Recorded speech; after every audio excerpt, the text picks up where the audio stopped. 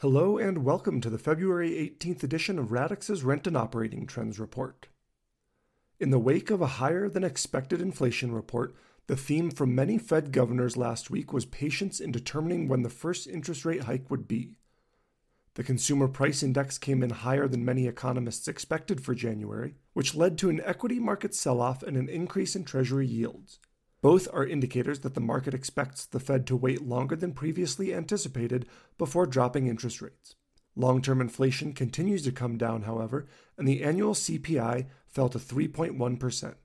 The multifamily market had another strong week last week as rents and occupancy rates rose in many markets across the country. The leading indicators, including traffic and leasing, were mostly flat, but key operating metrics continue to put forth a strong showing through the first 6 weeks of the year. Occupancy has been the most consistent outperforming metric thus far, as demand continues to hold up against the pressure of new supply. Traffic was flat at the national level last week, and new leases signed declined marginally. The leading apartment indicators started the year strong, but have softened slightly in the past few weeks. Reno and Portland led the growth rankings last week for traffic, with the northern Nevada market picking up a half tour per property last week. Reno has emerged as one of the better performing markets in the nation. Occupancy is up 62 basis points from last year, traffic and leasing activity is growing quickly, and rent growth in recent weeks has outperformed its peer markets. While Pacific Northwest markets led the traffic rankings, Midwest markets, Detroit and Minneapolis, led the leasing growth rankings. Both markets added an additional 0.2 new leases signed last week. However, the overall leasing activity remains below the national average by a significant margin in these metros. Nationwide, occupancy increased 2 basis points last week and is roughly 50 basis points below its level from this time last year. Occupancy has been aided by continued job growth, leading to strong demand.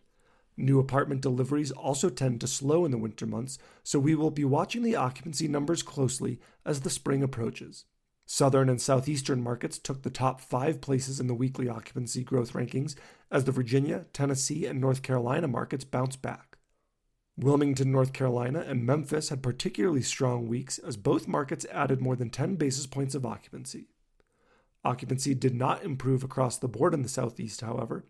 Columbia, South Carolina, Huntsville, and Charleston were the 3 worst performing markets last week, and each market lost 6 basis points or more from their occupancy rate.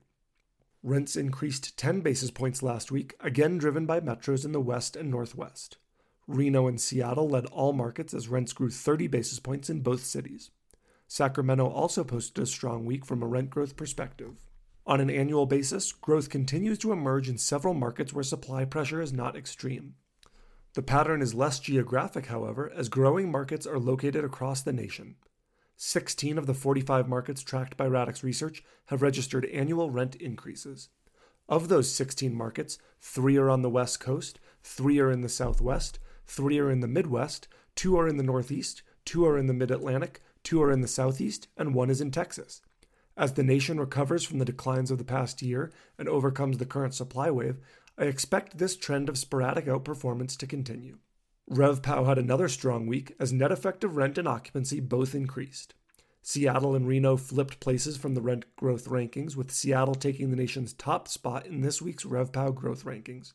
Huntsville remains at the bottom of the RevPAU rankings on both a weekly and annual basis.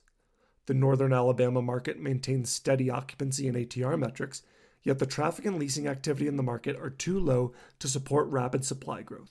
Since RevPAU is a lagging indicator, I would not expect the data to turn positive for much of this year. We may see RevPAU remain negative on an annual basis heading into 2025. Yet the slow momentum that is building is a good sight as the industry searches for a bottom and begins a new growth cycle. Thank you for listening to this week's edition of Radix's Rent and Operating Trends Report. On behalf of Radix Research, I'm Chris Nebenzal. Thanks again for joining us.